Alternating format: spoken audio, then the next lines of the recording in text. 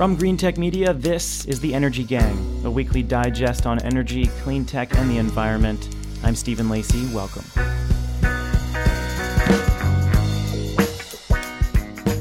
In this episode, heck with rooftop solar. Utilities have a much bigger problem to worry about. Their commercial customers ditching them. MGM Resorts plans to stop buying electricity from Nevada Power, dealing a major blow to the utility. Is it a precedent? Then Exxon rejects shareholder demands on climate. We'll look at the latest salvo over the oil giant's carbon accounting. And we will end on a low note. Lake Mead, America's biggest reservoir, serving over 20 million people in the West, hits its lowest level ever. Are water wars on the horizon? Who better to discuss these issues with than Catherine Hamilton and Jigar Shah, my regular co-hosts. Catherine's with us from Washington, D.C. Hello, Catherine. Yes, and good news. Summer has arrived here. Finally. Although we're going to get a week of rain next week, so you've given it to us. Aw. I'm so sorry. Jigar Shah is in New York. He just ran out of his taxi to his home studio. How are you, sir? I'm doing great. Good. Well, regular listeners of this show might think that based on our conversations, the biggest threat to electric utilities is solar, or a combination of rooftop solar and storage, or microgrids. But power companies may have a bigger problem on their hands: corporate customer defection. Last week, two of the biggest Las Vegas casino companies, MGM Resorts and Wynn, filed to leave Nevada Power and set off to buy power on their own. MGM has particularly strong renewable energy goals, and this is a signal that the company thinks it can procure that clean energy cheaper than the utility can deliver it. This is a big deal. MGM represents 5% of Nevada Power's electricity demand, and here to discuss the implications of this defection is Corey Honeyman, the Associate Director of GTM's U.S. Solar Research Practice. He's been following the commercial customer class closely. Corey, welcome. How are you? Doing great. Glad to be here. So what are the casinos trying to do here? I just want to understand, what the process of ditching a utility is like. How does it actually work, particularly in Nevada? Yeah. The best way to describe it is sort of thinking about a really protracted and messy breakup with a long-standing relationship that you have with someone, because there's a lot of moving parts. And even when you initially say that you want to end that relationship, it's still, spills over months after that initial conversation. So what happened here was MGM took advantage of longstanding legislation that was passed back in the early 2000s that allow for large customers to leave the grid as long as it has a neutral impact on the rest of the ratepayers. And so this was initially legislation that happened because there was, with the energy crisis back in the early 2000s, they had this legislation specifically targeting these larger commercial customer types. And so the legacy legislation has, still been in place, and there haven't been a lot of large customers that have taken advantage of this bill. But over the past year, there's been a handful of customers, and this includes MGM, that have taken advantage of this opportunity for a couple of reasons. The first one was, as you mentioned, the belief that MGM could procure renewable energy at a more cost-competitive rate than Nevada Energy can do itself. And then the second is this, underlying tension between large commercial customers and Nevada Energy in terms of what their view is on focusing on lowering the actual electricity costs to their rate base, as opposed to focusing too much on earnings. So when it comes to MGM's renewable energy goals specifically, how much does that play into this decision? They're basically saying, hey, we can procure all this renewable power on our own much cheaper than Nevada Power can. Nevada Power has issued this green tariff program. There's this data center company, Switch, that threatened to leave the grid. Nevada Power established this green tariff for corporate customers, but it doesn't seem to be enough for MGM. Yeah, it isn't enough because of the way in which Nevada Energy is trying to engage large commercial customers with renewable energy. So this is in terms of the magnitude of the service offering and the pricing of it itself. So from MGM's perspective, they have a much more accelerated timeline by which they want to actually achieve 100% renewables. And that timeline, from what they understand Nevada Energy's green tariff program to be at this point, is just simply not quick enough.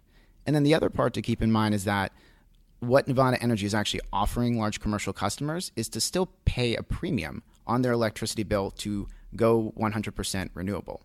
And so from MGM's perspective, and from what they understand to be, just how cost competitive large-scale renewables have become specifically for Nevada Energy, with the slew of $40 to $50 per megawatt hour PPAs that the utility has signed, from their perspective, they want to take advantage of that dirt cheap pricing too, and they just can't get that with the green tariff program that the utility is offering. And that's a fantastic point, right? Which is basically that the delta between what MGM thinks it can do on its own and what Nevada Energy would do for it was large enough that it was worth them paying millions of dollars in exit fees to leave the grid. I mean, it basically makes our case for us, which is that there is a day that's coming where it's actually not cost effective for these large customers to be served by the utility company.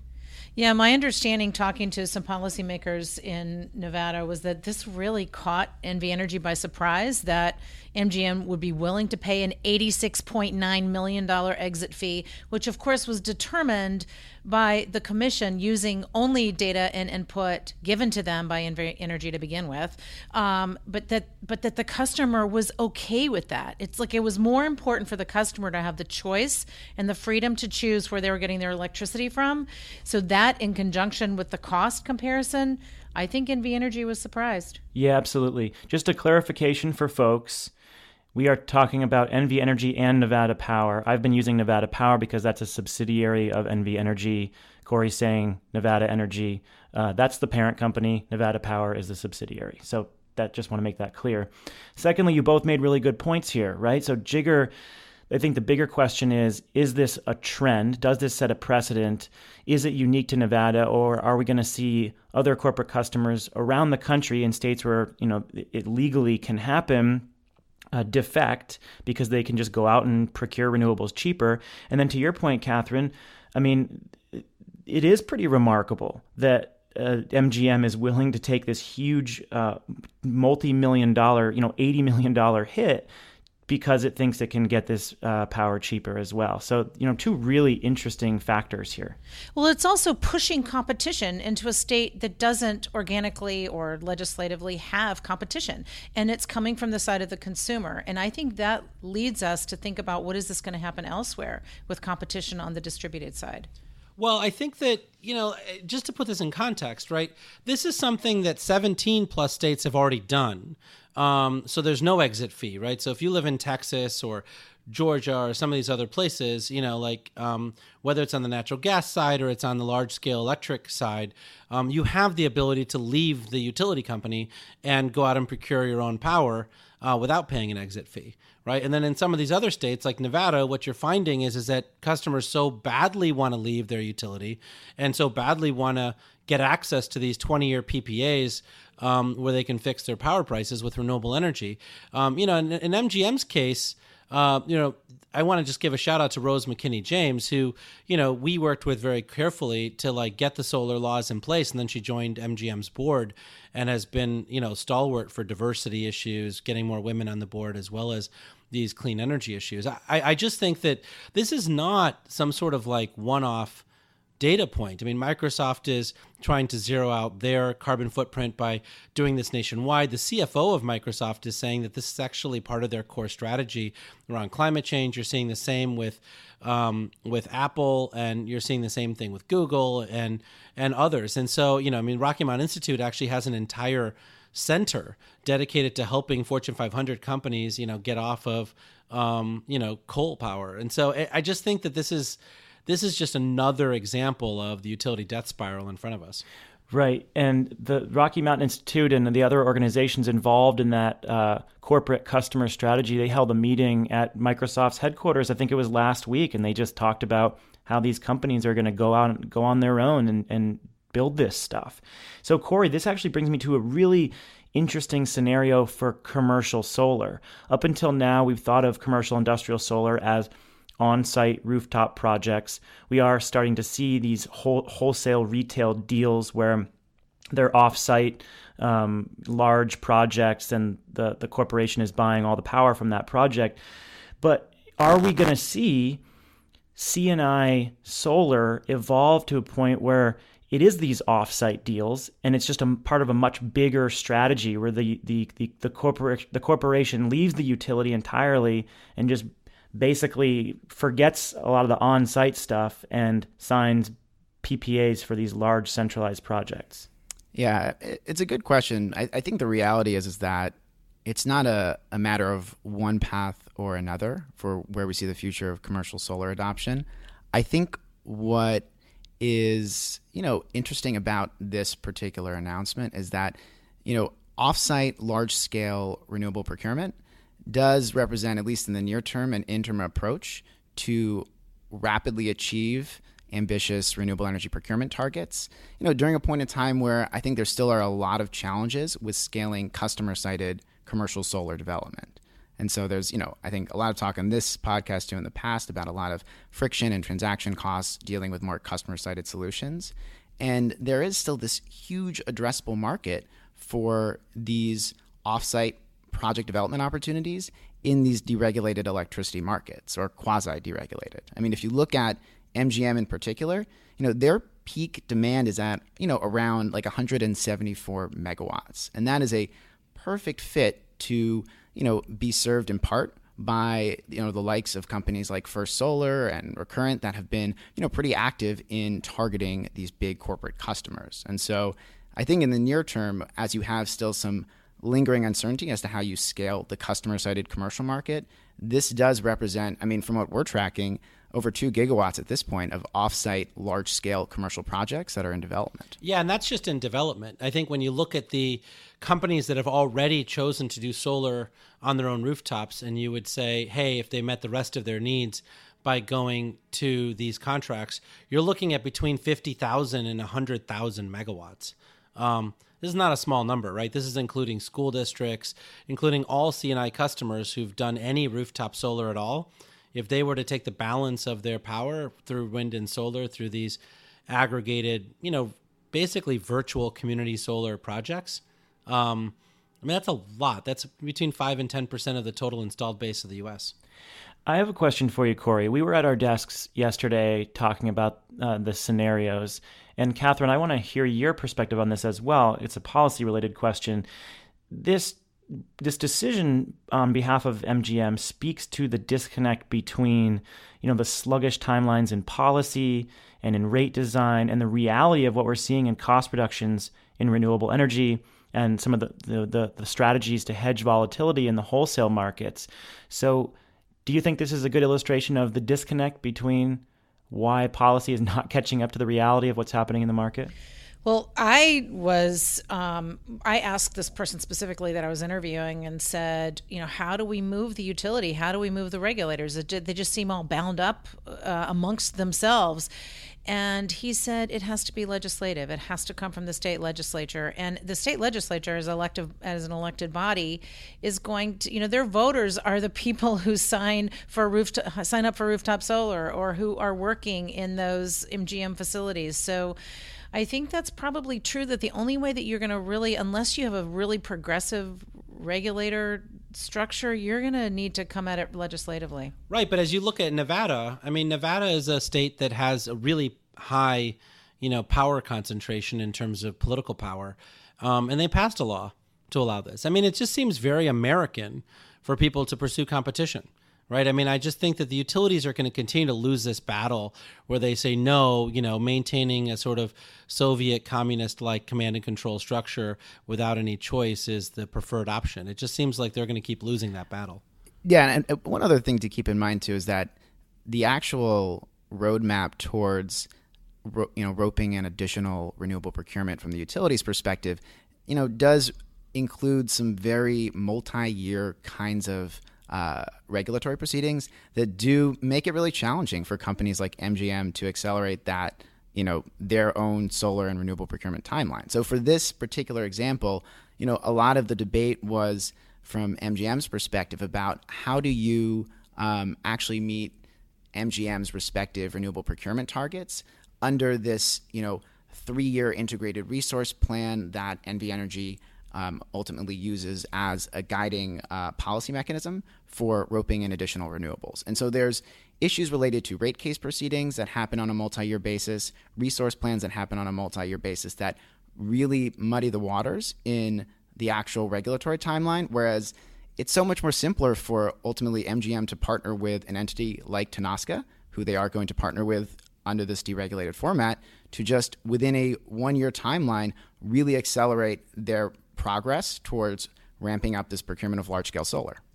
A lot of people watching this trend may think that this is, karma coming back at NV Energy for supporting such a drastic change to net metering. What kind of linkages between the net metering debate and these decisions from large corporations to defect do we see? Is there a direct link?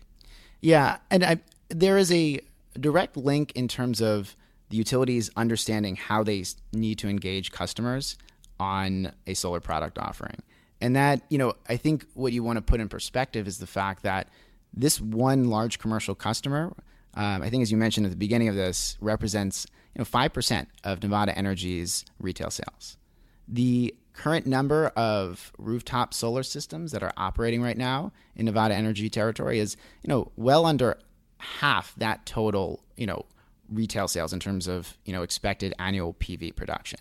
And so when you talk about, the concept of a utility death spiral, the other issue that doesn't really get addressed in the role solar plays in the future of utility business models is from large commercial customers' perspectives, understanding that what they want is not necessarily going to be a part of this rooftop solar debate. They're going to potentially want these larger scale solutions.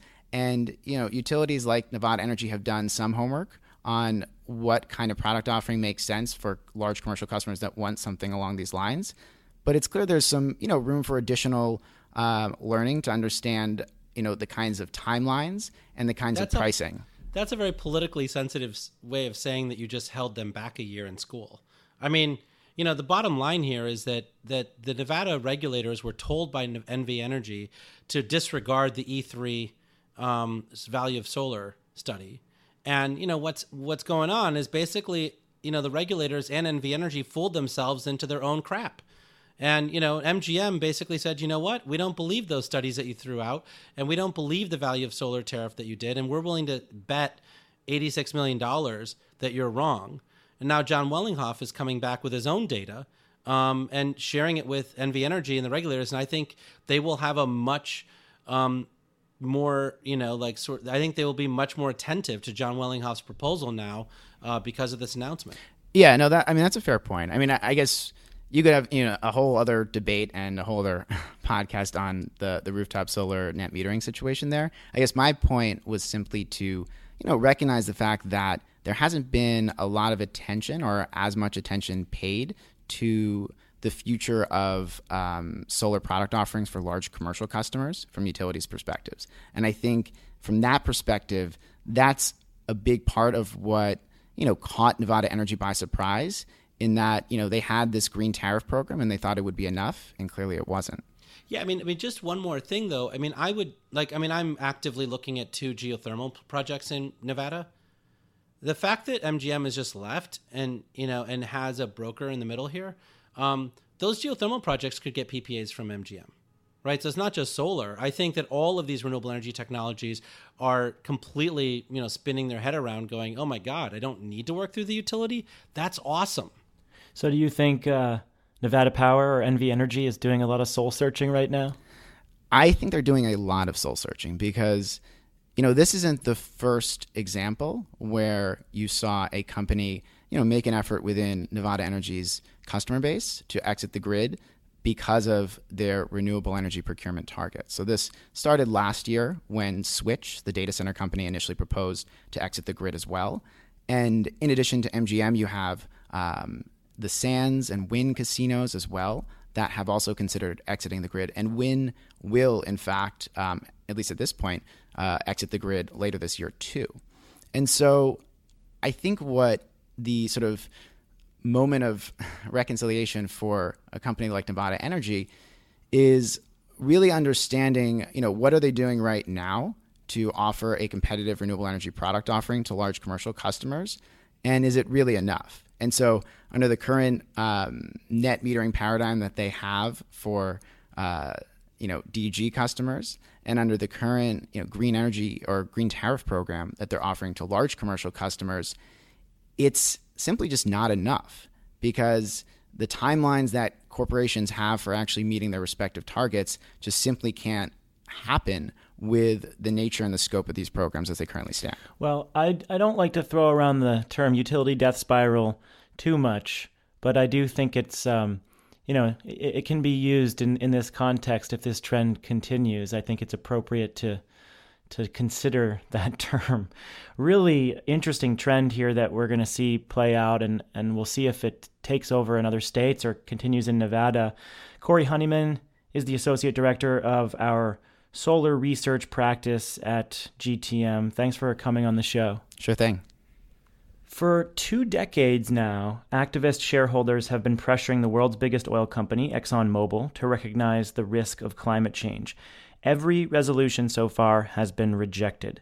But going into yesterday's shareholder meeting, things were different from past years. The company's facing multiple investigations from state attorneys general about its alleged cover-up of climate science from the 70s. We talked about that on a show last year. The international community agreed on emissions targets for the first time last December, making climate regulations much more real.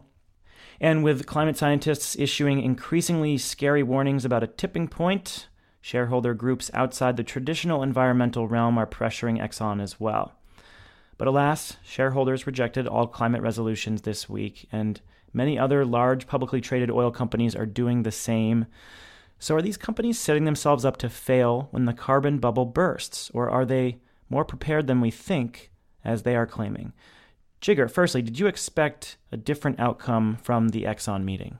Yeah, so I just think that when you look at New York City Controller's Scott Stringer's resolution, which did pass with 62% of the vote, it basically allows minority shareholders to nominate outside candidates to the board, which is a huge shift. And I think it's what climate activists are going to use now as their way of getting an independent voice on the board.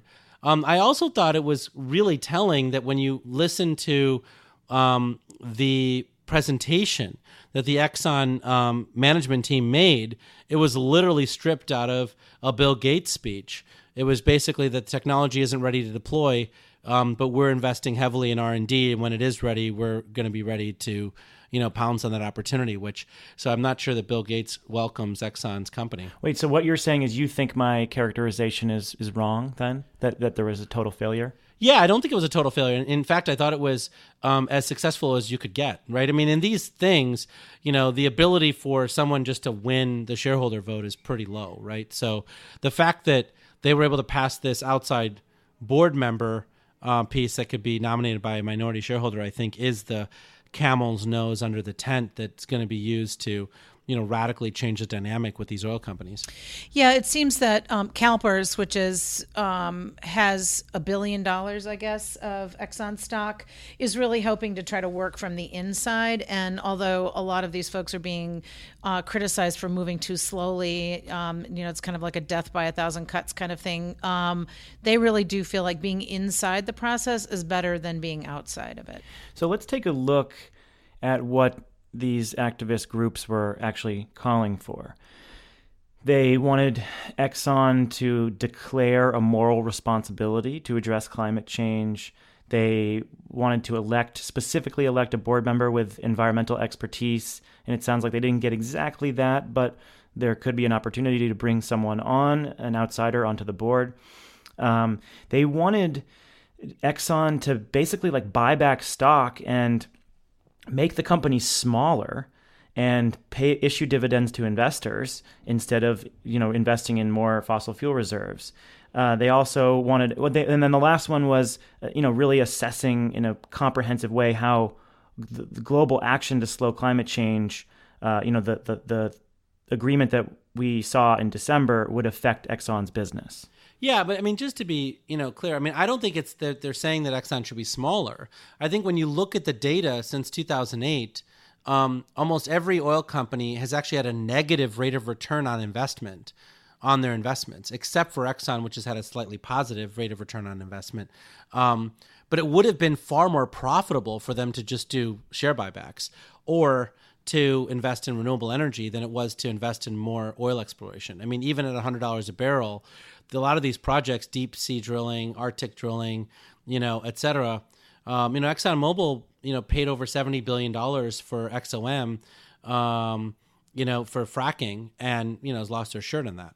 So, I mean, I just think that, largely what they're saying is you guys really suck at deploying capital, at least in the last 6 or 7 years, and it would have been better for you to buy back shares. So I think environmental groups, while they are clearly making this an issue that people are paying attention to, they saw the rejection of some of these resolutions as a failure. But there is a counter argument to this, right? I think you alluded to this, Jigar, that there have been some important developments. And also Exxon is kind of recognizing the importance of climate change. It has a statement on its website that says, "We have the same concerns as people everywhere." This is a direct quote. "And that is how to provide the world with the energy it needs while reducing greenhouse gas emissions. The risk of climate change is clear, and the risk warrants action." And Exxon, Chevron, other leading oil companies all have an internal carbon tax that they use when gauging whether they should be embarking on new projects. So I know, Jigar, you think a lot of their new activity has been a failure, but they are saying that they're putting in place a reasonable carbon tax when evaluating these investments. There are signs that they're moving in this direction, even though these shareholder amendments are rejected. No, but I think this is bigger, and I'd love to hear Catherine's take on this. I think, Politico did a great piece about how ExxonMobil has been ignoring these things for a long time, and basically in November, dispatched, sort of top lobbyists to Capitol Hill on an urgent mission, which was basically to tamp down this escalating campaign at making Exxon the next tobacco industry. Yeah, I mean, they knew, and we've had a lot of discussion about this from Inside Climate News Story, which is that they've known about this since the 80s. And so for them to just start doing it, it seems like Exxon has a special need to step up here.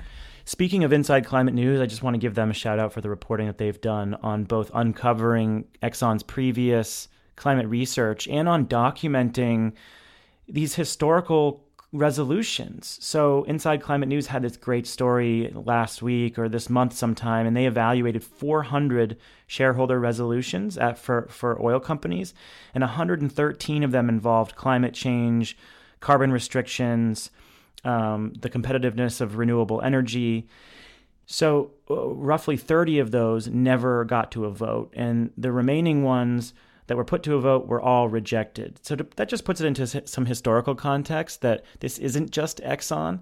I think Exxon is, considered one of the worst actors, but many publicly traded oil companies have been rejecting these resolutions for years. Yeah, but it's not, when you look at the politics of this isn't about facts, right? This is about consumer sentiment, momentum, and whether you can really get enough activists on the playing field to pressure their politicians to hold hearings and to start this process, right? It's clearly possible to link actual people who've died from ozone and other things to oil burning.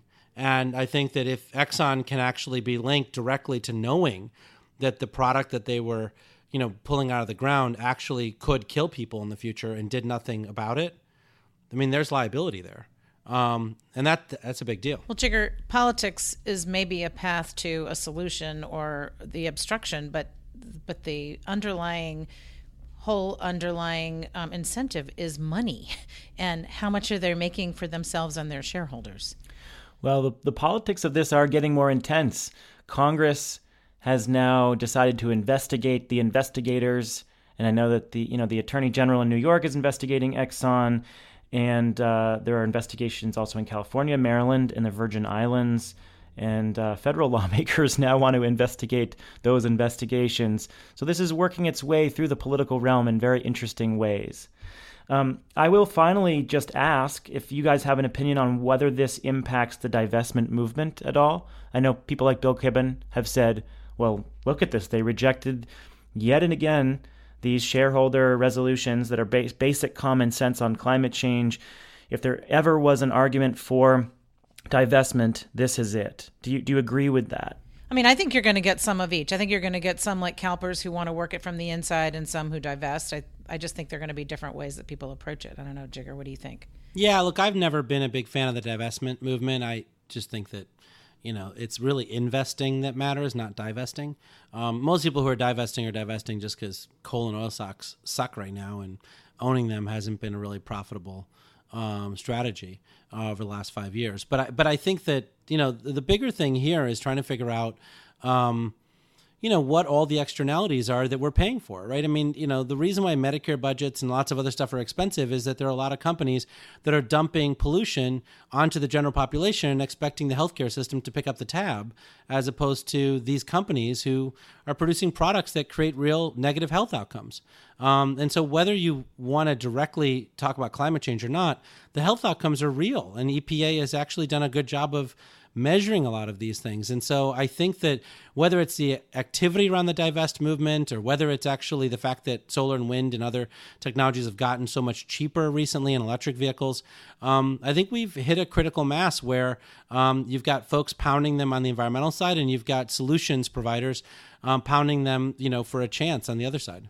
Yep, totally agree. And even though these resolutions didn't pass, that's basically what I was referring to in my intro to this segment, which was the conditions were pretty different this time around. And even though, all the activists didn't get what they wanted, there's a lot of new stuff here, and these companies are under unprecedented pressure. Speaking of pressure, let's talk about Lake Mead. The West could be facing a water crisis. On May 18th, Lake Mead, which is the reservoir created by the Hoover Dam that serves over 20 million people with water, dropped to record lows. The lake is down to roughly 38% of its original capacity. Agricultural demand, drought, low snowpack, and, of course, a warming planet are putting major strain on America's biggest reservoir. And some are now talking about emergency measures to address the problem and curb water use. The Hoover Dam has also undergone a lot of upgrades in order to keep producing power at such low water levels. So let's talk about the politics of this, what's going to happen both in the short term and long term, what's going to happen to the Hoover Dam, a lot to unpack. Catherine, where do things stand in the states served by Lake Mead? Yeah, so the Hoover Dam provides about 19% of the power goes to Arizona, 23% to Nevada, and 28.5% to California. And it provides 1.3 million people with power, but 25 million people with water. So it has both power and water. And the issues out there with the Colorado River are extremely complex. So you have the Hoover Dam and Lake Mead that have been there since the 30s. And trying to make sure that you get agriculture and all other types of water uses to all of these southwestern, very, very dry states.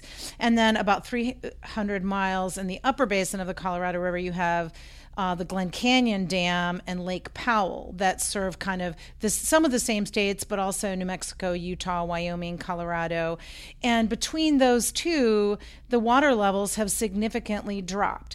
Another piece of the puzzle is that in order to move all of that water that is serving the agriculture and other communities of these dry states is Navajo Generating Station, which is a 2.25 gigawatt coal plant. That's like 30% of Arizona's emissions, but that's used to pump water through this, series of aqueducts and canals that move 1.5 million acre feet per year of water through central Arizona. So this is a really complex issue that has to do with water and power, emissions. And it's all wrapped up, as you say, in the politics, but policy and planning piece of it, but also in this incredible engineering feat of trying to move a lot of power and water into these states that don't naturally have water. Yeah, the politics of this could get pretty intense. So California has first water rights, and it could come in and voluntarily scale back the amount of water it draws from Lake Mead by about 8%, and that would alleviate some pressure on Arizona and Nevada. Arizona is at the end of the line. When you look at the water negotiations from many decades ago, Arizona was basically like pushed to the back of the bus, and that state has last water rights. So if Lake Mead continues to drop, California in the short term might be okay, but in Arizona, they could lose 13 to 15% of their allocation. So farmers there could be in a world of trouble. And, these cities in Arizona and Nevada, they wouldn't exist without these dam projects. I think that's important to remember. Yeah, so the Central Arizona Project, which was started in 1968 under President Johnson, which created this series of aqueducts and canals serving Arizona, works really hard on water efficiency and trying to make sure that in Arizona they're using water as efficiently as possible. And they've made pretty big strides in reducing by 30% how much they use. The issue is that, just like you said, the water trickles down to them from California. Another solution that I've heard is the proposal to get rid of Glen Canyon Dam and get rid of Lake Powell. And if they did that, all of a sudden you'd increase the water for the Southwest by 6% immediately. Because Lake Powell is just like a sieve. They lose 2.6% of the annual flow of the entire Colorado River just seeping into the fissures of the sandstone of Lake Powell. So that is another proposal that's out there. What's crazy to me about this situation is how many measures have been put into place in the region served by this dam to conserve water, both on the agricultural side and on the commercial and residential side. Nevada, and particularly Las Vegas, has been really progressive on this front. Las Vegas gets the vast majority of its water from this reservoir. And, they've done a really good job of improving their water conservation efforts. But when you look at projected demand for water in this region, it's continuing to go up. And you look at the projections for water levels on Lake Mead and Lake Powell, they continue to go down. So the trend is really scary in spite of these really progressive measures that many would call a success. Yeah, I think they're going to have to undertake a much bigger planning process, because when all of this was constructed, and it really is an engineering feat what these dams and lakes and aqueduct systems have done and what they've enabled, but the planning never took into account the fact that they could have 16 years of drought and that the water could get as low as it is. They just did not expect it. I just find the whole hubris of all this stuff to be shocking. I mean, what do you mean? Well, I just think that, Las Vegas has added 500,000 people to its population over the last few years, right? I mean, when you think about Los Angeles, which is the same, I mean, it just doesn't make any sense for people to live there, but they live there because, you're trucking and you're bringing water down, from the Sierras. And so at some point you just sort of say, is this going to be worth doing for the next 200 years, right?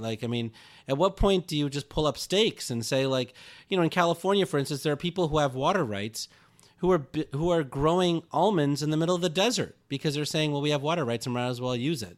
When it makes no sense to do that, right? And you're right. I mean, once they actually rationalize the policy, all those towns will just go belly up and leave, right? There's no reason for people to live there except that they have water rights. And so there's all of this weirdness that we're dealing with because of 100 years plus of water rights law. And I don't know how sustainable all of these duct tape measures are going to be. At some point, I think someone's going to have to rip the whole thing up. Yeah, that's totally fair. I'm not much of a doomsdayer when it comes to full societal collapse. I believe that communities can adapt, but it's fair to talk about that scenario now that we're looking at these trends, these very stark trends. And this one data point, this record low water level, is just yet one more indicator of how unsustainable the whole situation in that region is. So there are a few different ways this could go. Catherine, you mentioned just getting rid of some other dam projects. There are other options here. The states are going to negotiate this, so they might try to figure out different allocations. The federal government could step in. I mean, the federal government has authority here. Congress could walk in and just say, look, here's how we're going to divvy it up. Or it could go to the courts, which would go really slow and it wouldn't be a great option. I guess there is another option, which is to have real water wars, which we saw in the 30s. But I'm being a little facetious on that. Well, and the James Bond movie that came out, 8 years ago was about water war, wasn't it? I am not a big James Bond fan, so I defer to those out there who are James Bond aficionados to know whether that's true or not. The last point is on the Hoover Dam. Many years ago, about 5 or 6 years ago, when people started really raising alarm bells about the water levels on Lake Mead, there were a lot of concerns about whether the Hoover Dam could continue operating. And this is a really important source of power because it provides this peaking power at like 1.8 cents per kilowatt hour. So it's pretty cheap. And they've had to invest about $15 million into upgrades of the Hoover Dam over the last 5 years. And it has been kind of a success story, right? Despite the challenges, people thought the Hoover Dam wouldn't be producing power by now, but with new efficient turbines, with these new gates and these wickets that basically target the water better, with software that runs these wickets and the turbines more efficiently, they've been able to keep power output despite these dropping water levels. So there's like kind of a success story in there, although the water levels could keep dropping and the doomsday scenario for this power plant may still be on the horizon. Well, I had a chance a few months ago to visit Voith Hydropower up in Pennsylvania, and 90% of their work is just refurbishing turbines from existing hydro plants. Like some of them were 100-year-old blades that they were refinishing and refurbishing and just maintaining. And it was pretty impressive that they were able to do that. Well, that's a good place to end it. Let's finish the show. Tell our listeners something they don't know. Jigger, what do you got for a story this week? So as many of our listeners know, I'm a huge fan of Michael Noble and the work of Fresh Energy up in Minnesota. What they've recently done, which I think is really impressive, is that their agricultural leaders got together with Fresh Energy, Autobahn, and others to establish a statewide standard for use of the land under and around ground-mounted solar projects. So it, really talks about how you preserve habitats for bees and monarchs and pheasants and songbirds and, an abundant, high-quality foraging habitat. And so I just want to commend those guys. I mean, now that solar is really becoming an industrial product that's spreading across the land, it's important, I think, to have these kinds of standards in place. There's plenty of land available, and we certainly just don't need to put solar on this kind of precious habitat. That's great to know because, I found just working in the wind industry also that siting and permitting issues can be much more expensive than just the installation of the project. So that's terrific. Catherine, what do you got for a story this week? A bill was just introduced moments ago, H.R. 5350 in the House of Representatives. The lead on it was Congressman Honda from Silicon Valley. He was joined by Congressman Reed, who's on Ways and Means and a Republican from upstate New York, with Congressman Gibson, also from New York, and a Republican in Takano, a Democrat from California. This is the fourth time that this tax credit for energy storage has been introduced. It's called the Energy Storage for Grid Resilience and Modernization Act. It's modeled after and would amend Section 48 and Section 25D so that it would give energy storage a separate standalone provision in the tax code, just the same as solar and other technologies have. So we're hoping that the fourth time will be a charm, working on this to try to see if we can get something done this year.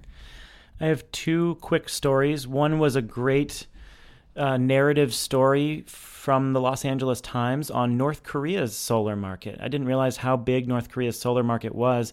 They don't have official numbers, so that's not in the story, but the reporter went and checked out the solar PV and solar hot water boom in that country, fueled by cheap Chinese panels and actually pretty ambitious government targets because of how poorly people are served by the grid there. So she was describing, nearly every rooftop peppered with solar panels. I think that electricity from solar is still kind of a bit player in the country, but in general, deployment has just shot up and has become one of the leading sources of new capacity in North Korea in recent years. Then, as we speak, Donald Trump is in North Dakota talking about energy. He's going to outline some sort of energy policy. God knows what he's going to be talking about. So it's 2 o'clock Eastern time here, and he is probably taking the stage right now. So depending on what he says, we may talk about that next week. Keep your eyes on the reporting coming from that. He may have some worthwhile quotes to pay attention to. And that ends the show. Thanks for listening. If you like the program, consider passing it on to a friend, to a colleague. Give us a review and a rating in iTunes. We appreciate you helping spread the word. It goes a long way, both sending links to your friends, tweeting them out, and giving us reviews and ratings. It goes a long way to getting us new listeners. We also want your emails. We like your questions, your comments, your show ideas. Some of the show ideas that we get for this show come from our listeners. Email us at podcasts@greentechmedia.com. And of course, you can find us everywhere podcasts are downloaded. iTunes, SoundCloud, Stitcher Radio. I mentioned last week we're on NPR One, and then there are so many other apps out there that you can put on your phone and just grab our RSS feed. Thanks for subscribing. Catherine, have a good week and weekend. Thanks. It's Memorial Day weekend, so enjoy the 3 days. Indeed. You too, Jigger. Talk to you soon. Thanks. With Catherine Hamilton and Jigger Shah, I am Stephen Lacey, and we are The Energy Gang, a production of GreenTechMedia.com. We'll catch you next week.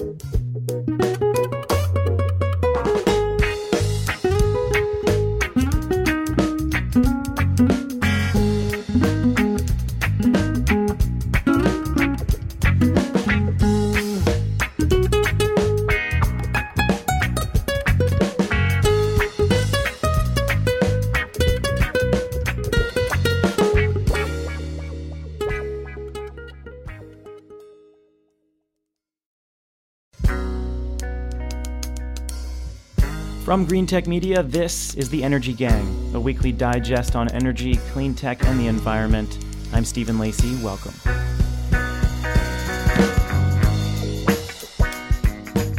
In this episode, heck with rooftop solar. Utilities have a much bigger problem to worry about. Their commercial customers ditching them.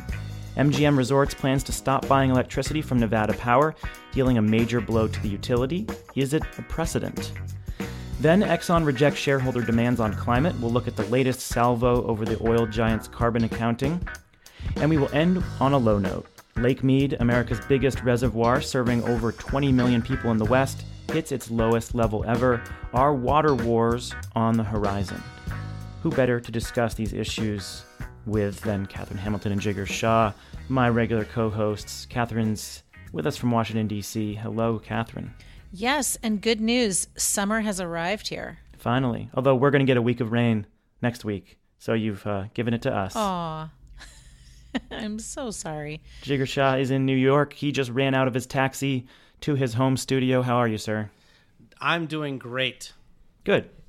Well, regular listeners of this show might think that based on our conversations, the biggest threat to electric utilities is solar, or a combination of rooftop solar and storage, or microgrids, but power companies may have a bigger problem on their hands: corporate customer defection. Last week, two of the biggest Las Vegas casino companies, MGM Resorts and Wynn, filed to leave Nevada Power and set off to buy power on their own.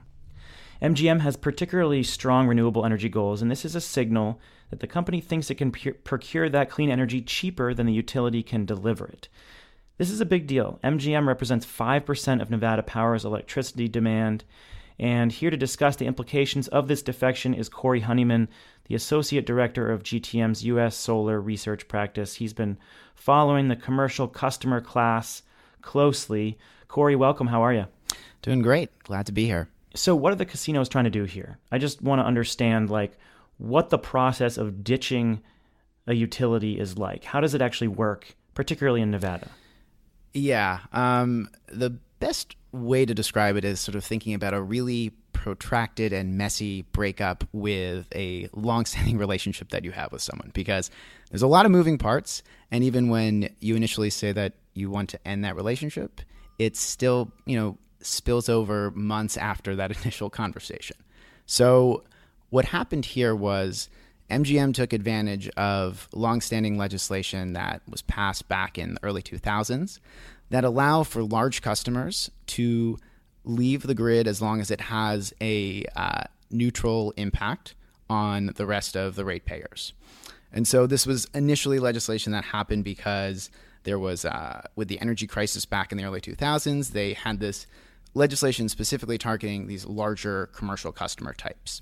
And so the legacy legislation has still been in place, and there haven't been a lot of large customers that have taken advantage of this bill. But over the past year, there's been a handful of customers, and this includes MGM, that have taken advantage of this opportunity for a couple of reasons. The first one was, as you mentioned, the belief that MGM could procure renewable energy at a more cost competitive rate than Nevada Energy can do itself.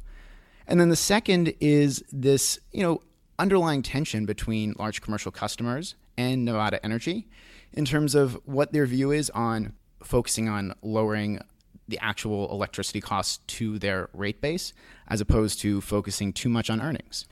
So when it comes to MGM's renewable energy goals specifically, how much does that play into this decision? Like they're basically saying, hey, we can procure all this renewable power on our own, much cheaper than Nevada Power can. Nevada Power has issued this green tariff program. There's this data center company, Switch, that threatened to leave the grid. Nevada Power established this green tariff for corporate customers, but it doesn't seem to be enough for MGM. Yeah, I mean, it isn't enough because of the way in which Nevada Energy is trying to engage large commercial customers with renewable energy. So this is in terms of the magnitude of the service offering and the pricing of it itself. So from MGM's perspective, they have a much more accelerated timeline by which they want to actually achieve 100% renewables. And that timeline, from what they understand Nevada Energy's green tariff program to be at this point, is just simply not quick enough. And then the other part to keep in mind is that what Nevada Energy is actually offering large commercial customers is to still pay a premium on their electricity bill to go 100% renewable.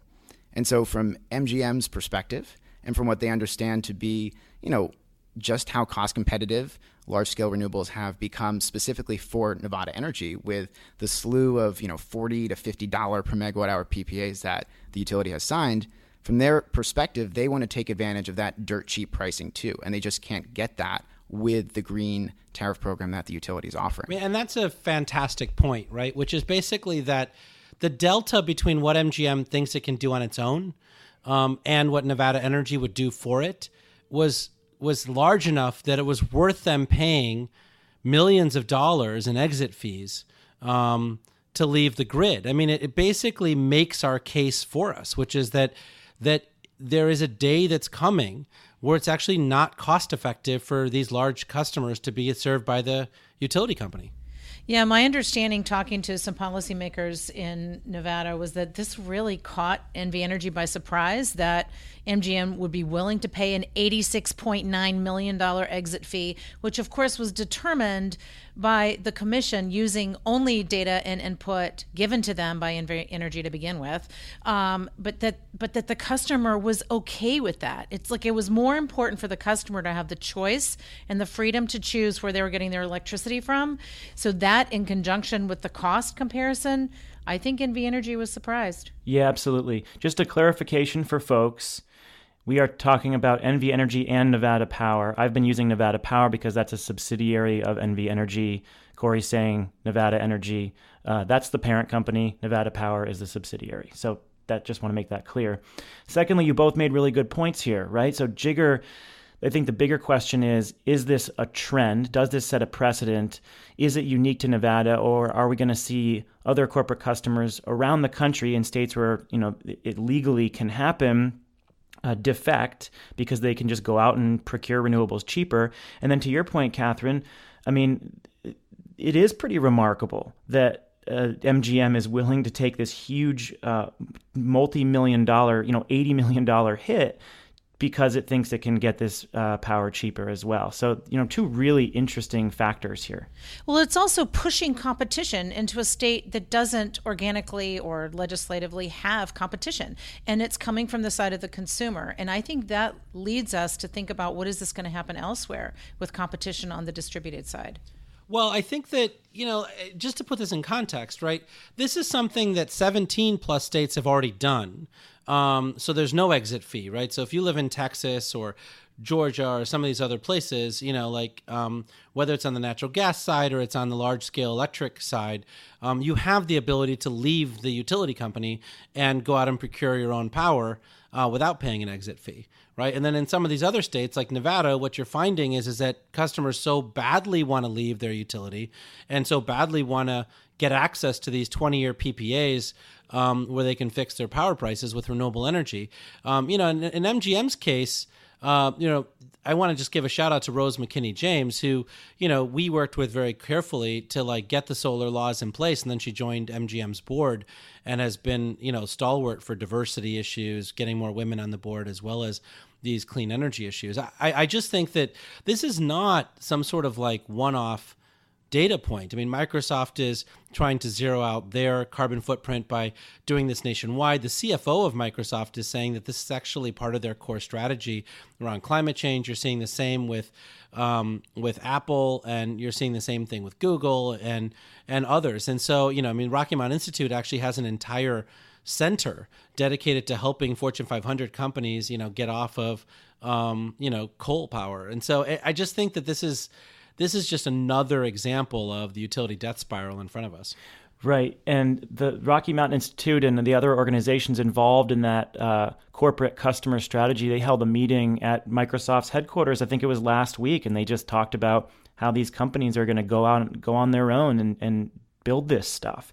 So, Corey, this actually brings me to a really interesting scenario for commercial solar. Up until now, we've thought of commercial industrial solar as on-site rooftop projects. We are starting to see these wholesale retail deals where they're off-site large projects, and the corporation is buying all the power from that project. But are we going to see C&I solar evolve to a point where it is these off-site deals, and it's just a part of a much bigger strategy where the corporation leaves the utility entirely and just basically forgets a lot of the on-site stuff and signs PPAs for these large centralized projects? Yeah, it's a good question. I think the reality is that it's not a matter of one path or another for where we see the future of commercial solar adoption.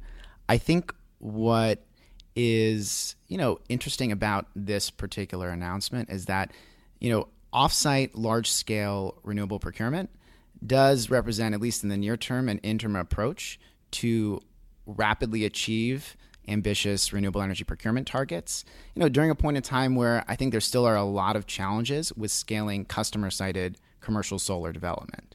And so there's, I think a lot of talk on this podcast too in the past about a lot of friction and transaction costs dealing with more customer-sited solutions. And there is still this huge addressable market for these off-site project development opportunities in these deregulated electricity markets, or quasi-deregulated. I mean, if you look at MGM in particular, their peak demand is at, around 174 megawatts. And that is a perfect fit to, be served in part by, the likes of companies like First Solar and Recurrent that have been, pretty active in targeting these big corporate customers. And so I think in the near term, as you have still some lingering uncertainty as to how you scale the customer-sited commercial market, this does represent, from what we're tracking, over 2 gigawatts at this point of off-site large-scale commercial projects that are in development. Yeah, and that's just in development. I think when you look at the companies that have already chosen to do solar on their own rooftops, and you would say, hey, if they met the rest of their needs by going to these contracts, you're looking at between 50,000 and 100,000 megawatts. This is not a small number, right? This is including school districts, including all C&I customers who've done any rooftop solar at all. If they were to take the balance of their power through wind and solar through these aggregated, basically virtual community solar projects, that's a lot. That's between 5 and 10% of the total installed base of the U.S. I have a question for you, Corey. We were at our desks yesterday talking about the scenarios. And Catherine, I want to hear your perspective on this as well. It's a policy-related question. This decision on behalf of MGM speaks to the disconnect between, the sluggish timelines in policy and in rate design and the reality of what we're seeing in cost reductions in renewable energy and some of the strategies to hedge volatility in the wholesale markets. So do you think this is a good illustration of the disconnect between why policy is not catching up to the reality of what's happening in the market? Well, I asked this person specifically that I was interviewing and said, how do we move the utility? How do we move the regulators? They just seem all bound up amongst themselves.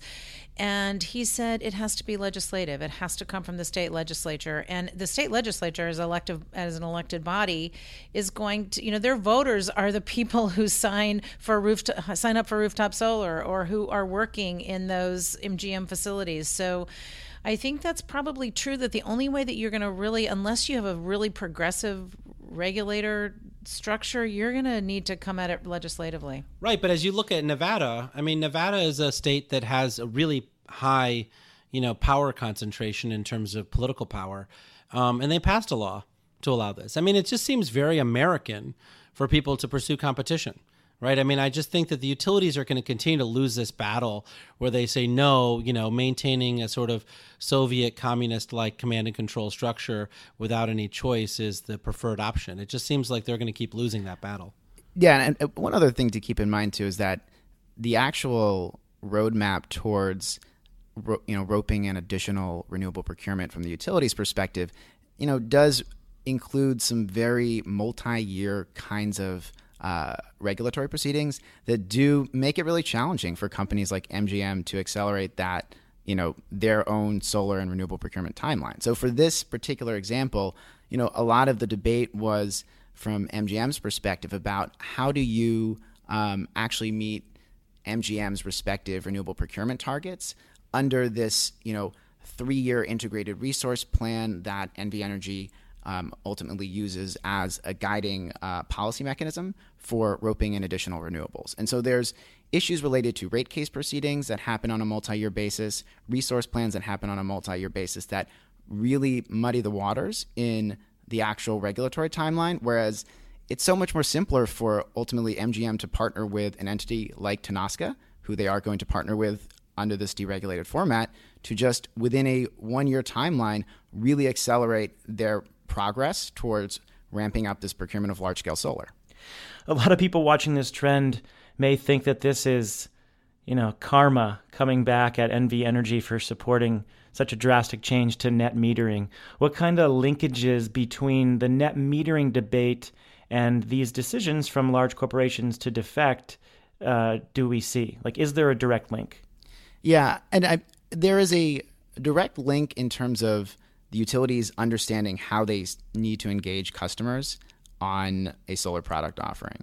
And that, I think what you want to put in perspective is the fact that this one large commercial customer, I think as you mentioned at the beginning of this, represents 5% of Nevada Energy's retail sales.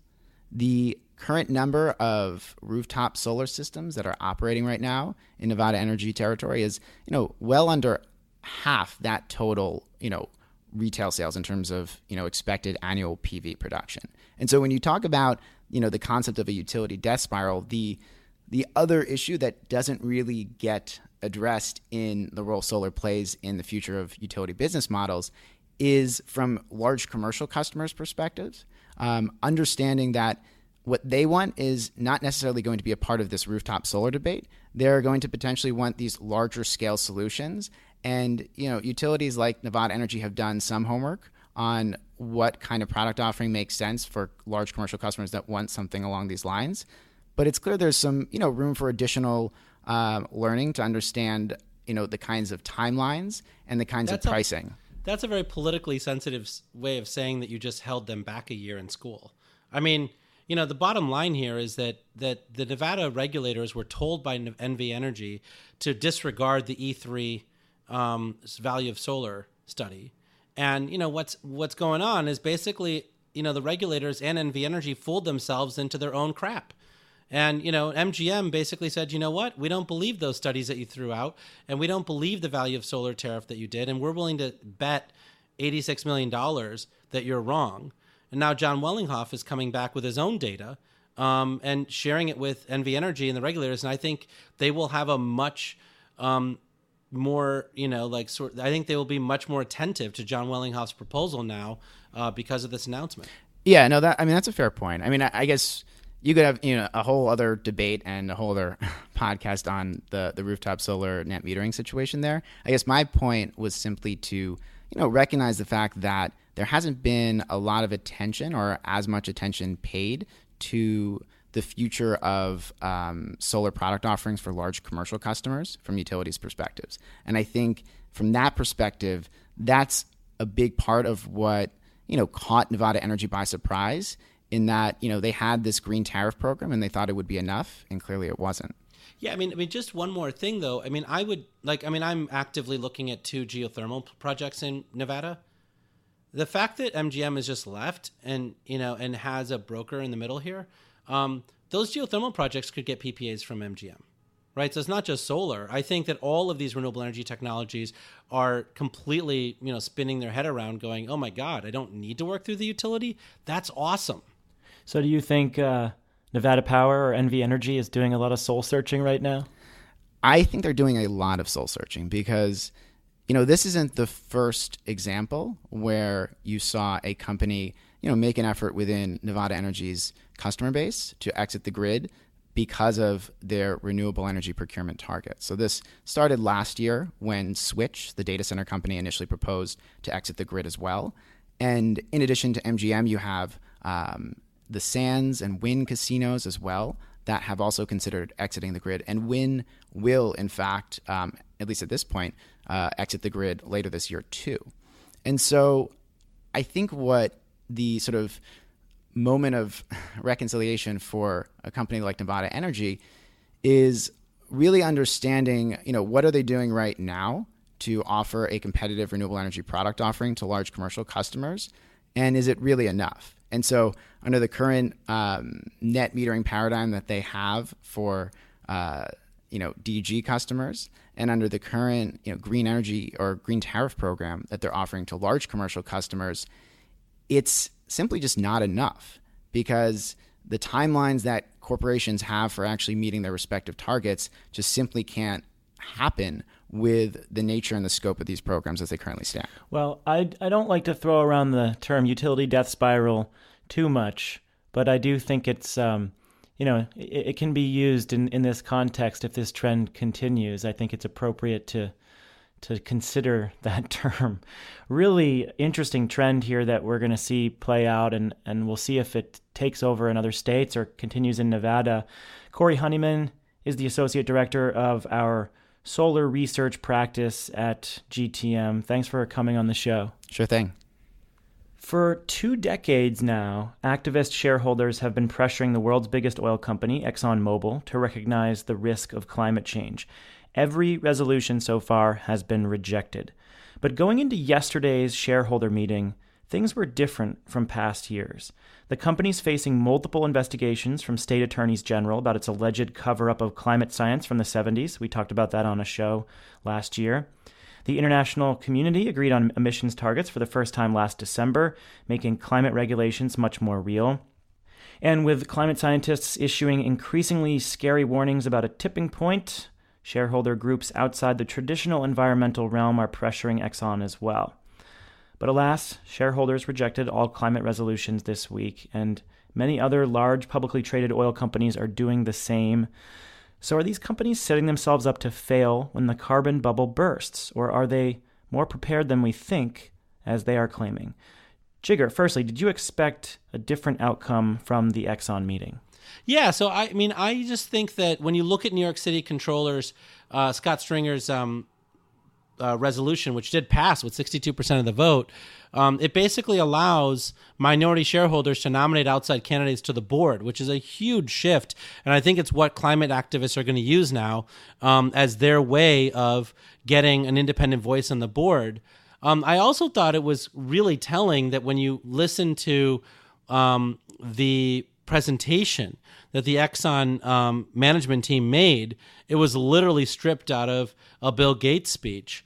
It was basically that technology isn't ready to deploy, but we're investing heavily in R&D, and when it is ready, we're going to be ready to, pounce on that opportunity. So I'm not sure that Bill Gates welcomes Exxon's company. Wait, so what you're saying is you think my characterization is wrong then? That there was a total failure? Yeah, I don't think it was a total failure. In fact, I thought it was as successful as you could get, right? I mean, in these things, the ability for someone just to win the shareholder vote is pretty low, right? So the fact that they were able to pass this outside board member piece that could be nominated by a minority shareholder, I think, is the camel's nose under the tent that's going to be used to, radically change the dynamic with these oil companies. Yeah, it seems that CalPERS, which is has $1 billion, I guess, of Exxon stock, is really hoping to try to work from the inside. And although a lot of these folks are being criticized for moving too slowly, it's kind of like a death by 1,000 cuts kind of thing. They really do feel like being inside the process is better than being outside of it. So let's take a look at what these activist groups were actually calling for. They wanted Exxon to declare a moral responsibility to address climate change. They wanted to specifically elect a board member with environmental expertise, and it sounds like they didn't get exactly that, but there could be an opportunity to bring someone on, an outsider, onto the board. They wanted Exxon to basically buy back stock and make the company smaller and issue dividends to investors instead of investing in more fossil fuel reserves. They also wanted, and then the last one was really assessing in a comprehensive way how the global action to slow climate change, the agreement that we saw in December would affect Exxon's business. Yeah, but just to be, clear, I don't think it's that they're saying that Exxon should be smaller. I think when you look at the data since 2008, almost every oil company has actually had a negative rate of return on investment on their investments, except for Exxon, which has had a slightly positive rate of return on investment. But it would have been far more profitable for them to just do share buybacks or to invest in renewable energy than it was to invest in more oil exploration. Even at $100 a barrel, a lot of these projects, deep sea drilling, Arctic drilling, et cetera. ExxonMobil, paid over $70 billion for XOM, for fracking, and, has lost their shirt on that. So, I just think that, largely what they're saying is you guys really suck at deploying capital, at least in the last 6 or 7 years, and it would have been better for you to buy back shares. So I think environmental groups, while they are clearly making this an issue that people are paying attention to, they saw the rejection of some of these resolutions as a failure. But there is a counter-argument to this, right? I think you alluded to this, Jigar, that there have been some important developments. And also, Exxon is kind of recognizing the importance of climate change. It has a statement on its website that says, "We have the same concerns as people everywhere." This is a direct quote. "And that is how to provide the world with the energy it needs while reducing greenhouse gas emissions. The risk of climate change is clear, and the risk warrants action." And Exxon, Chevron, other leading oil companies all have an internal carbon tax that they use when gauging whether they should be embarking on new projects. So I know, Jigar, you think a lot of their new activity has been a failure, but they are saying that they're putting in place a reasonable carbon tax when evaluating these investments. There are signs that they're moving in this direction, even though these shareholder amendments are rejected. No, but I think this is bigger, and I'd love to hear Catherine's take on this. I think, Politico did a great piece about how ExxonMobil has been ignoring these things for a long time, and basically in November, dispatched, sort of top lobbyists to Capitol Hill on an urgent mission, which was basically to tamp down this escalating campaign at making Exxon the next tobacco industry. Yeah, they knew, and we've had a lot of discussion about this from Inside Climate News Story, which is that they've known about this since the 80s. And so for them to just start doing it, it seems like Exxon has a special need to step up here. Speaking of Inside Climate News, I just want to give them a shout out for the reporting that they've done on both uncovering Exxon's previous climate research and on documenting these historical resolutions. So Inside Climate News had this great story last week or this month sometime, and they evaluated 400 shareholder resolutions for oil companies, and 113 of them involved climate change, carbon restrictions, the competitiveness of renewable energy.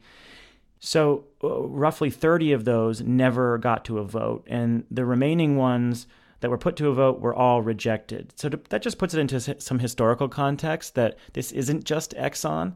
I think Exxon is, considered one of the worst actors, but many publicly traded oil companies have been rejecting these resolutions for years. Yeah, but it's not, I mean, when you look at the politics of this isn't about facts, right? This is about consumer sentiment, momentum, and whether you can really get enough activists on the playing field to pressure their politicians to hold hearings and to start this process, right? I mean, it's clearly possible to link actual people who've died from ozone and other things to oil burning.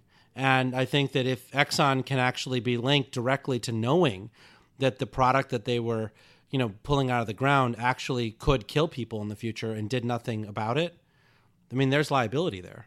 And that's a big deal. Well, Jigar, politics is maybe a path to a solution or the obstruction, but the whole underlying incentive is money. And how much are they making for themselves and their shareholders? Well, the politics of this are getting more intense. Congress has now decided to investigate the investigators, and I know that the Attorney General in New York is investigating Exxon, and there are investigations also in California, Maryland, and the Virgin Islands, and federal lawmakers now want to investigate those investigations. So this is working its way through the political realm in very interesting ways. I will finally just ask if you guys have an opinion on whether this impacts the divestment movement at all. I know people like Bill Kibben have said, well, look at this. They rejected yet and again these shareholder resolutions that are basic common sense on climate change. If there ever was an argument for divestment, this is it. Do you agree with that? I mean, I think you're going to get some of each. I think you're going to get some like CalPERS who want to work it from the inside and some who divest. I just think there are going to be different ways that people approach it. I don't know, Jigar, what do you think? Yeah, look, I've never been a big fan of the divestment movement. I just think that, it's really investing that matters, not divesting. Most people who are divesting just because coal and oil stocks suck right now, and owning them hasn't been a really profitable strategy over the last 5 years. But I think that, the bigger thing here is trying to figure out, what all the externalities are that we're paying for, right? I mean, the reason why Medicare budgets and lots of other stuff are expensive is that there are a lot of companies that are dumping pollution onto the general population and expecting the healthcare system to pick up the tab, as opposed to these companies who are producing products that create real negative health outcomes. And so whether you want to directly talk about climate change or not, the health outcomes are real, and EPA has actually done a good job of measuring a lot of these things. And so I think that whether it's the activity around the divest movement or whether it's actually the fact that solar and wind and other technologies have gotten so much cheaper recently in electric vehicles, I think we've hit a critical mass where you've got folks pounding them on the environmental side and you've got solutions providers pounding them, for a chance on the other side. Yep, totally agree. And even though these resolutions didn't pass, that's basically what I was referring to in my intro to this segment, which was the conditions were pretty different this time around. And even though, all the activists didn't get what they wanted, there's a lot of new stuff here, and these companies are under unprecedented pressure. Speaking of pressure, let's talk about Lake Mead. The West could be facing a water crisis. On May 18th, Lake Mead, which is the reservoir created by the Hoover Dam that serves over 20 million people with water, dropped to record lows. The lake is down to roughly 38% of its original capacity. Agricultural demand, drought, low snowpack, and, of course, a warming planet are putting major strain on America's biggest reservoir. And some are now talking about emergency measures to address the problem and curb water use. The Hoover Dam has also undergone a lot of upgrades in order to keep producing power at such low water levels. So let's talk about the politics of this, what's going to happen both in the short term and long term, what's going to happen to the Hoover Dam, a lot to unpack. Catherine, where do things stand in the states served by Lake Mead? Yeah, so the Hoover Dam provides about 19% of the power goes to Arizona, 23% to Nevada, and 28.5% to California. And it provides 1.3 million people with power, but 25 million people with water. So it has both power and water. And the issues out there with the Colorado River are extremely complex. So you have the Hoover Dam and Lake Mead that have been there since the 30s. And trying to make sure that you get agriculture and all other types of water uses to all of these southwestern, very, very dry states. And then about 300 miles in the upper basin of the Colorado River, you have the Glen Canyon Dam and Lake Powell that serve kind of some of the same states, but also New Mexico, Utah, Wyoming, Colorado. And between those two, the water levels have significantly dropped. Another piece of the puzzle is that in order to move all of that water that is serving the agriculture and other communities of these dry states is Navajo Generating Station, which is a 2.25 gigawatt coal plant. That's like 30% of Arizona's emissions, but that's used to pump water through this, series of aqueducts and canals that move a 1.5 million acre feet per year of water through central Arizona. So this is a really complex issue that has to do with water and power, emissions. And it's all wrapped up, as you say, in the politics, but policy and planning piece of it, but also in this incredible engineering feat of trying to move a lot of power and water into these states that don't naturally have water. Yeah, the politics of this could get pretty intense. So California has first water rights, and it could come in and voluntarily scale back the amount of water it draws from Lake Mead by about 8%, and that would alleviate some pressure on Arizona and Nevada. Arizona is at the end of the line. When you look at the water negotiations from many decades ago, Arizona was basically like pushed to the back of the bus, and that state has last water rights. So if Lake Mead continues to drop, California in the short term might be okay, but in Arizona, they could lose 13 to 15% of their allocation. So farmers there could be in a world of trouble. And, these cities in Arizona and Nevada, they wouldn't exist without these dam projects. I think that's important to remember. Yeah, so the Central Arizona Project, which was started in 1968 under President Johnson, which created this series of aqueducts and canals serving Arizona, works really hard on water efficiency and trying to make sure that in Arizona they're using water as efficiently as possible. And they've made pretty big strides in reducing by 30% how much they use. The issue is that, just like you said, the water trickles down to them from California. Another solution that I've heard is the proposal to get rid of Glen Canyon Dam and get rid of Lake Powell. And if they did that, all of a sudden you'd increase the water for the Southwest by 6% immediately. Because Lake Powell is just like a sieve. They lose like 2.6% of the annual flow of the entire Colorado River just seeping into the fissures of the sandstone of Lake Powell. So that is another proposal that's out there. What's crazy to me about this situation is how many measures have been put into place in the region served by this dam to conserve water, both on the agricultural side and on the commercial and residential side. Nevada, and particularly Las Vegas, has been really progressive on this front. Las Vegas gets the vast majority of its water from this reservoir. And, they've done a really good job of improving their water conservation efforts. But when you look at projected demand for water in this region, it's continuing to go up. And you look at the projections for water levels on Lake Mead and Lake Powell, they continue to go down. So the trend is really scary in spite of these really progressive measures that many would call a success. Yeah, I think they're going to have to undertake a much bigger planning process, because when all of this was constructed, and it really is an engineering feat what these dams and lakes and aqueduct systems have done and what they've enabled, but the planning never took into account the fact that they could have 16 years of drought and that the water could get as low as it is. They just did not expect it. I just find the whole hubris of all this stuff to be shocking. I mean, what do you mean? Well, I just think that, Las Vegas has added 500,000 people to its population over the last few years, right? I mean, when you think about Los Angeles, which is the same, I mean, it just doesn't make any sense for people to live there, but they live there because, you're trucking and you're bringing water down, from the Sierras. And so at some point you just sort of say, is this going to be worth doing for the next 200 years, right? At what point do you just pull up stakes and say, in California, for instance, there are people who have water rights who are growing almonds in the middle of the desert because they're saying, well, we have water rights and might as well use it. When it makes no sense to do that, right? And you're right. I mean, once they actually rationalize the policy, all those towns will just go belly up and leave, right? There's no reason for people to live there except that they have water rights. And so there's all of this weirdness that we're dealing with because of 100 years plus of water rights law. And I don't know how sustainable all of these like duct tape measures are going to be. At some point, I think someone's going to have to rip the whole thing up.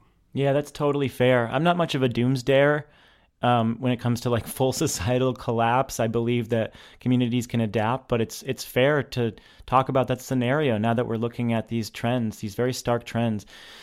And this one data point, this record low water level, is just yet one more indicator of how unsustainable the whole situation in that region is.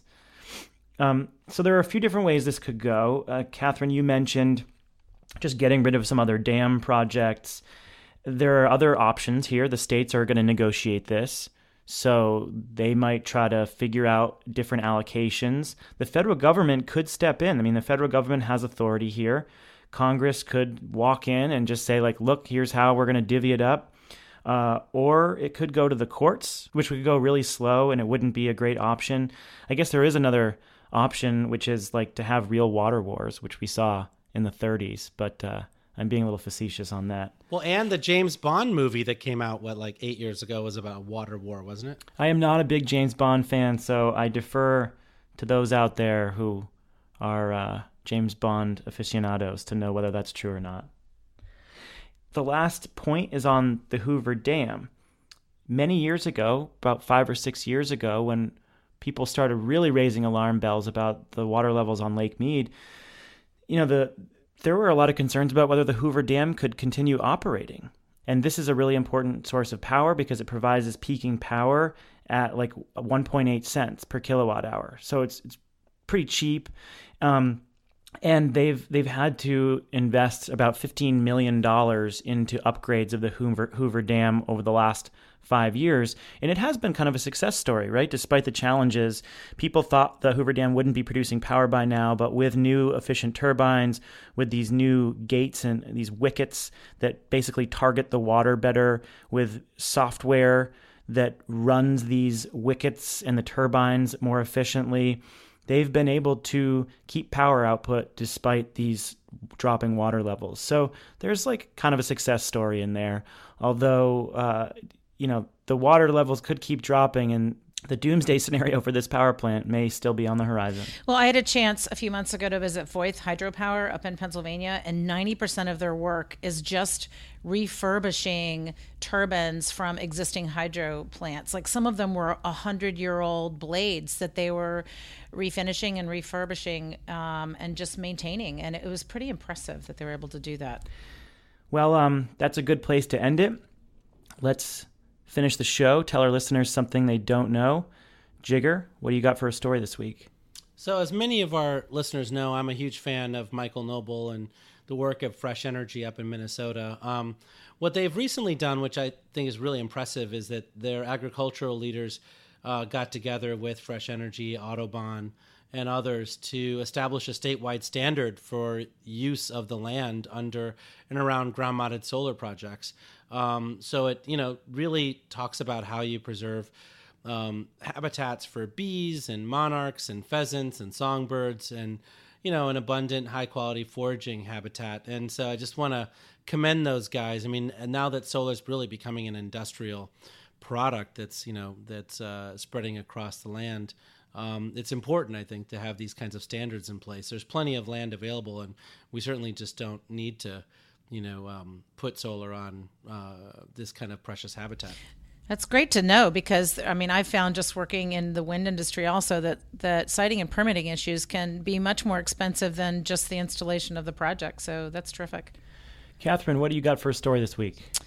A bill was just introduced moments ago, H.R. 5350 in the House of Representatives. The lead on it was Congressman Honda from Silicon Valley. He was joined by Congressman Reed, who's on Ways and Means and a Republican from upstate New York, with Congressman Gibson, also from New York, and a Republican in Tacano, a Democrat from California. This is the fourth time that this tax credit for energy storage has been introduced. It's called the Energy Storage for Grid Resilience and Modernization Act. It's modeled after and would amend Section 48 and Section 25D so that it would give energy storage a separate standalone provision in the tax code, just the same as solar and other technologies have. So we're hoping that the fourth time will be a charm, working on this to try to see if we can get something done this year. I have two quick stories. One was a great narrative story from the Los Angeles Times on North Korea's solar market. I didn't realize how big North Korea's solar market was.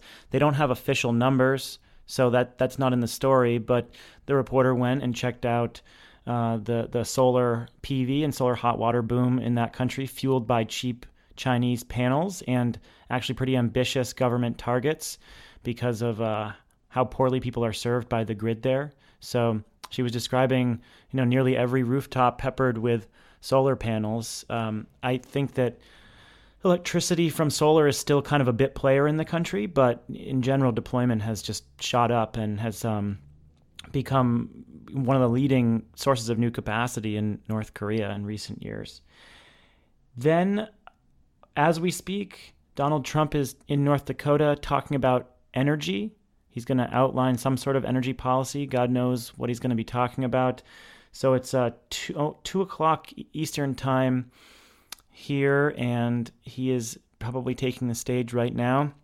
So depending on what he says, we may talk about that next week. Keep your eyes on the reporting coming from that. He may have some worthwhile quotes to pay attention to. And that ends the show. Thanks for listening. If you like the program, consider passing it on to a friend, to a colleague. Give us a review and a rating in iTunes. We appreciate you helping spread the word. It goes a long way, both sending links to your friends, tweeting them out, and giving us reviews and ratings. It goes a long way to getting us new listeners. We also want your emails. We like your questions, your comments, your show ideas. Some of the show ideas that we get for this show come from our listeners. Email us at podcasts@greentechmedia.com. And of course, you can find us everywhere podcasts are downloaded. iTunes, SoundCloud, Stitcher Radio. I mentioned last week we're on NPR One. And then there are so many other apps out there that you can put on your phone and just grab our RSS feed. Thanks for subscribing. Catherine, have a good week and weekend. Thanks. It's Memorial Day weekend, so enjoy the 3 days. Indeed. You too, Jigger. Talk to you soon. Thanks. With Catherine Hamilton and Jigger Shah, I am Stephen Lacey, and we are The Energy Gang, a production of greentechmedia.com. We'll catch you next week.